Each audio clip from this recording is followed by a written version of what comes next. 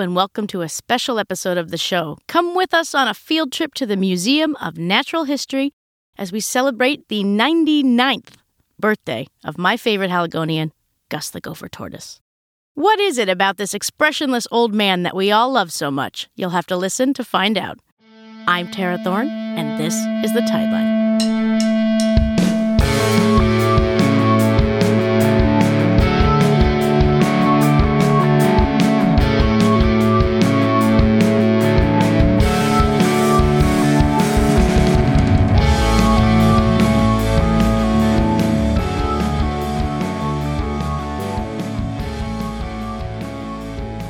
In 2018, my good friend and colleague Jacob Boone nominated Gus the Gopher Tortoise to the Order of Nova Scotia. He gathered support materials from the likes of Megan Leslie, Way Mason, and the Ecology Action Center. The nomination did not work out, but Jacob wrote a terrific cover story for The Coast, where we both worked at the time, about Gus's impact on the museum and the city. This is from the intro to that story. He has reigned over Halifax's hearts longer than Queen Elizabeth II has ruled the British Empire. She sits on a throne under a golden crown. He lives in a plexiglass enclosure under the warming glow of a 150-watt heat lamp.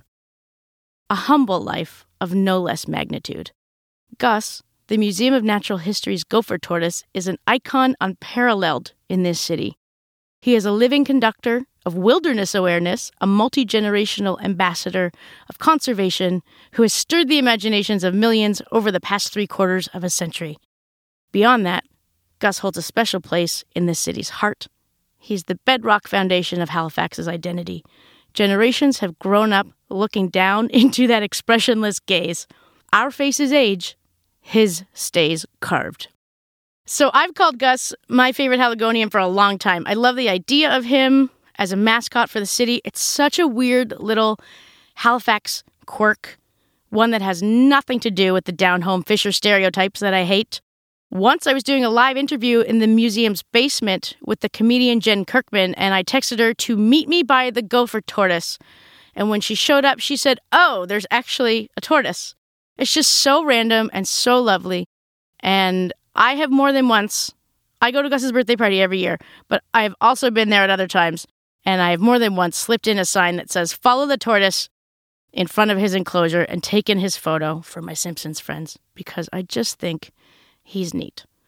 So, Palmer and I, we're going to pack up, we're going to sanitize, and we're going to head to the museum, and we're going to talk to some people about Gus. What type of turtle like this? Gus is a gopher tortoise. A gopher tortoise? Yeah. Why don't you sit on the grass at least so you can see? And where do gopher tortoises lay their eggs? In the water. Gopher tortoises, no, they wouldn't be in the water. Gopher tortoises have something called a den or a burrow, and that is kind of like a habitat that they would dig out of the dirt, and then they would lay their eggs in there. My name is Jeff Gray. I'm the curator of visitor experience and exhibitions here at the Museum of Natural History. And tell me about how Gus came to be here. Gus has been at the museum since the 1940s. He was purchased by a former director who was on a trip to Florida. He bought a number of live animals and specimens on that trip. For $5, right? Yep, for $5. $5 American or Canadian dollars? I've never known. I'm going to assume American dollars.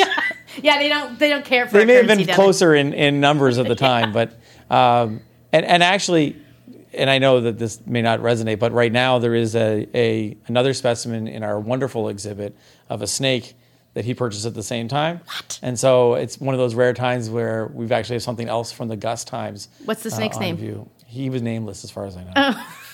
You should have a contest. Maybe we will. So is it true that he roamed free for decades? That is my understanding. For at least a decade or more, he sort of roamed the Nova Scotia Museum site when it was on Spring Garden Road, next door to what is currently the library. He did roam quite freely there. His care has become significantly more part of the museum's work, certainly over the last 30 to 40 years of the 50 that we've been here. It's been much more looked after and thought about. Right. Did they ever lose him? I'm glad you're getting all these questions. Not me. There is an oft-told story that he has left the museum on a couple of occasions.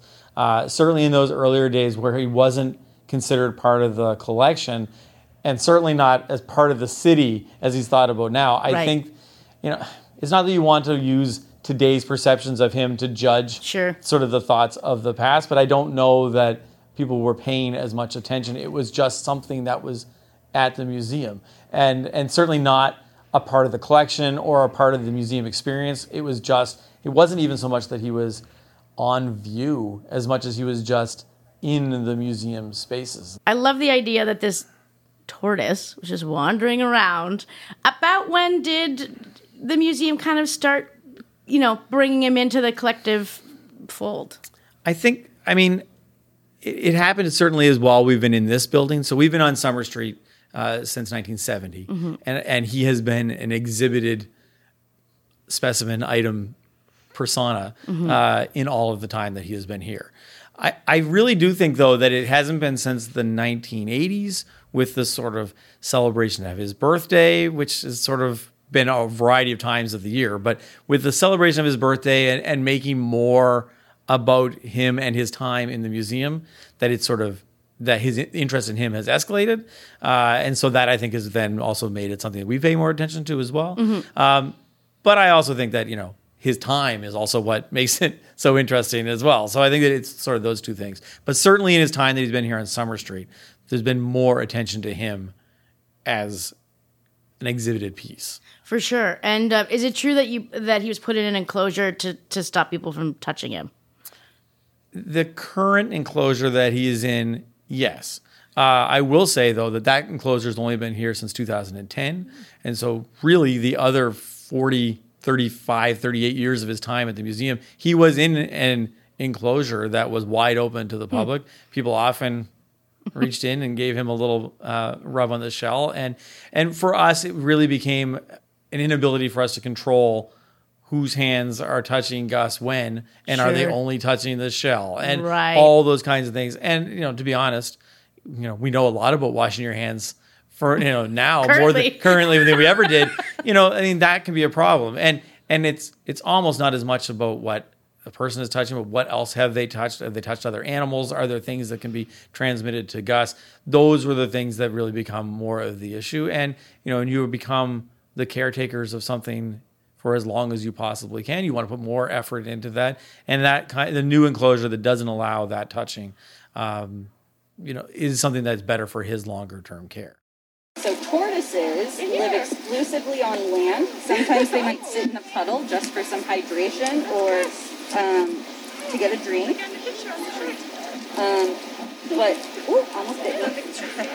I'm Liz Spence. I'm the Assistant Curator of Interpretation with the museum.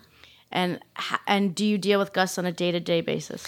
I do. So part of the interpretation team's role is to care for Gus and the other live animals. So not every day, perhaps, but other days I get tapped in for Gus Walk. Sometimes you're cleaning up his poop if he poops in the galleries. All kinds of fun, magical moments with Gus. How long have you been doing that? That's a great question. I started here in the fall of 2012. Oh, wow. Yeah. Cool. So you've known Gus for a long time. Yep.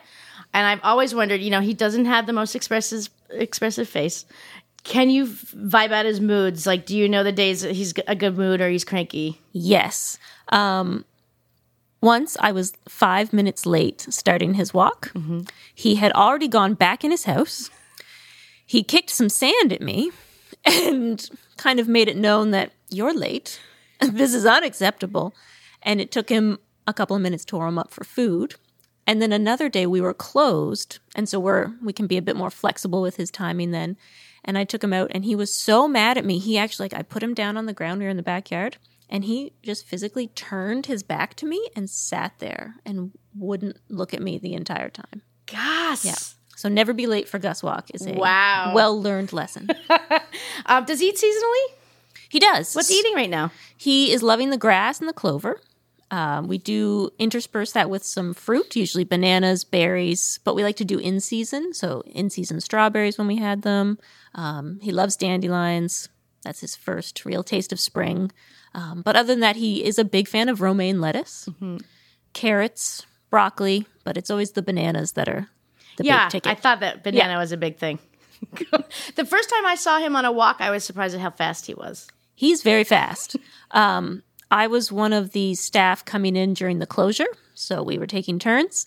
And you might think you can multitask. You cannot. Gus is very fast. So when you go on a walk, you'll often see staff right beside him. It's one, for his safety, but two, that he can just be really fast, really surprising. You'll think he's being slow. He's got those little legs going, and you're watching him. Is part of your job just like fending off children? Sometimes, yeah. A lot of quick, no. We give him space. We give Gus space. Does anybody have any questions about Gus? How old? Gus will be 99 on Saturday. 99 people years.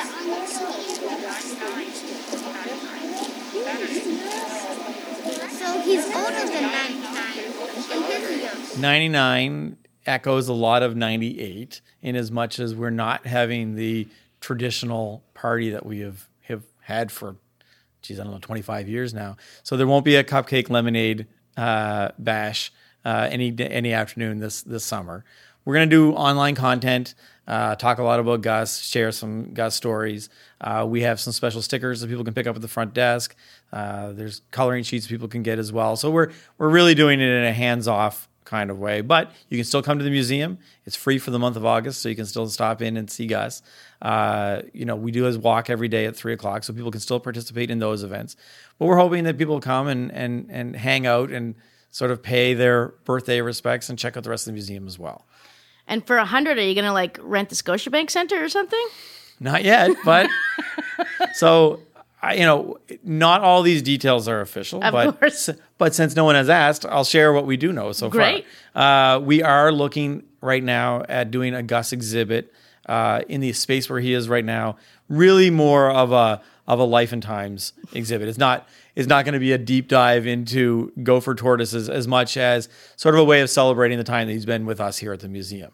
So we have old photos and cards that people have sent and just little things that have come up through the collection or different merchandising that's been had in the past, buttons, things that we've had pictures of him on. There is a multitude of cartoon versions of Gus that have been created over the years. So just celebrating some of those things. We're looking at that being a summer-long exhibit that will happen. His birthday party, we're looking at it right now as doing, to your Scotiabank point, in an effort to create more capacity, we're looking at doing 2 parties on a Saturday, 2 parties on a Sunday, and the following weekend, the Saturday and Sunday It's like Coachella, 2 weekends. It's exactly like that, except we'll have Gus instead of Beyonce. Palmer and I will come play with our bands. There you go. Well, you never know, because some other things might add as we go. We are looking at finding ways to make it, more of an event in that year. And to an earlier point you made, there is always increased media interest in the fives. So we're very basic. In my time here, 90, 95 were both huge years of national sort of interest in Gus. And we anticipate that for next year. So we do want to, up our Gus game. We're hoping that we're out of some of the COVID restrictions and pandemic realities so that we are able to do more to celebrate next year. And might I suggest a commemorative T-shirt? There's some discussions about those very things in the mix. We've also been really thinking about that number 100. Like, can we do some things in chunks of 100 to sort of celebrate as well? So we are heavily into the planning phase for it now. We're looking at that sometime in the new year. We'll start talking more about it. I didn't know turtles ate bananas. Tortoise, but yes. Banana isn't a food that they would normally eat in the wild, but Gus has been eating bananas for a long time. Gus is the oldest He loves them. tortoise in the world. Apparently not today, though. I know you get asked this every year because as he's getting closer to 100 next year, people probably ask you this every year in your round of media interviews. What do you think it is that what is it about him? Why are people like? I'm obsessed. I kind of don't know why, but I am. Like, why do people love him so much? I think he is the perfect mix of all the things that you want to love. I think that he is Go on. because he has the persona, whether this is ourselves have reflected it on him or it just is how he seems, but he has a curmudgeonly old man feeling that you just love that little person. And I think that that's one part of it. I think a bigger portion of it, I feel, and it seems like what I'm about to say is made up. And I've said it a bunch of times, so it's now starting to feel like it's made up. But the reality is and I've seen it, and I know that others who work here have seen it too. There are grandparents who come here with their grandchildren and stand in front of Gus, and I've heard them say it over and over. I used to come and see Gus when I was your age. And so when you have had anything that has that generational connection, I think that that's a big part of it. Not many of us know anybody, who is 99. No. And so to know that, when people start really wrapping their mind around the time, that time binds multiple generations now. And so I think that people then have that kind of an emotional connection to Gus as a person. And I think that that's the thing about it too. And I think it's hard for us as a museum to have those kinds of conversations too, because he's become a part of the museum in a personified person way, and not, he's not even like a pet or like a mascot or like anything else. It's just Gus. It's part of the experience when you come to the museum, and I think that's how it works.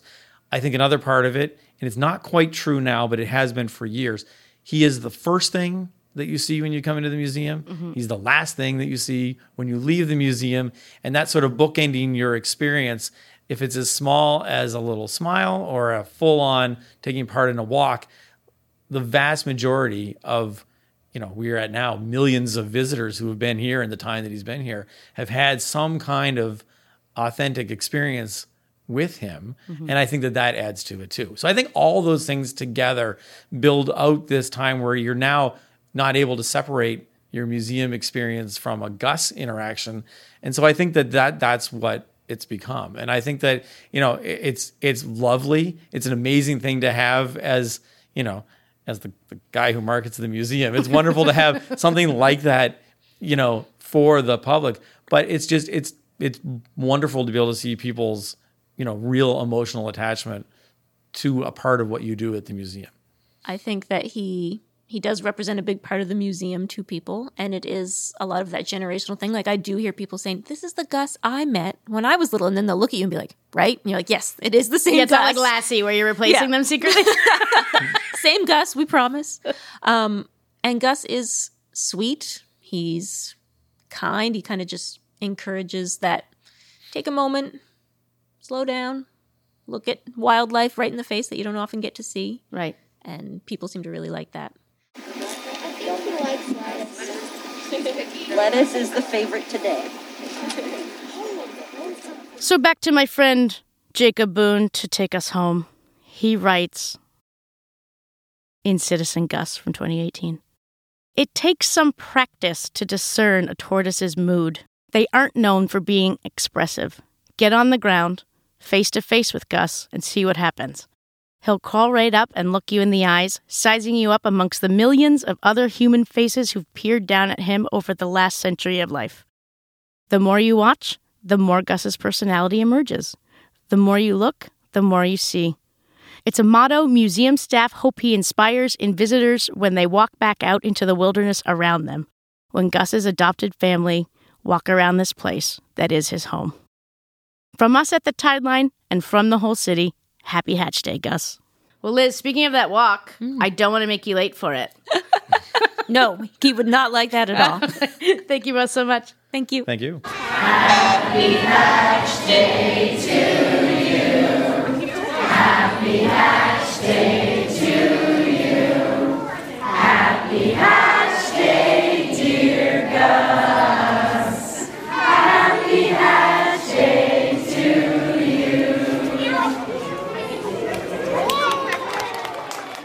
The Tideline is engineered by Palmer Jameson at the Golden Palm and produced by the Halifax Examiner.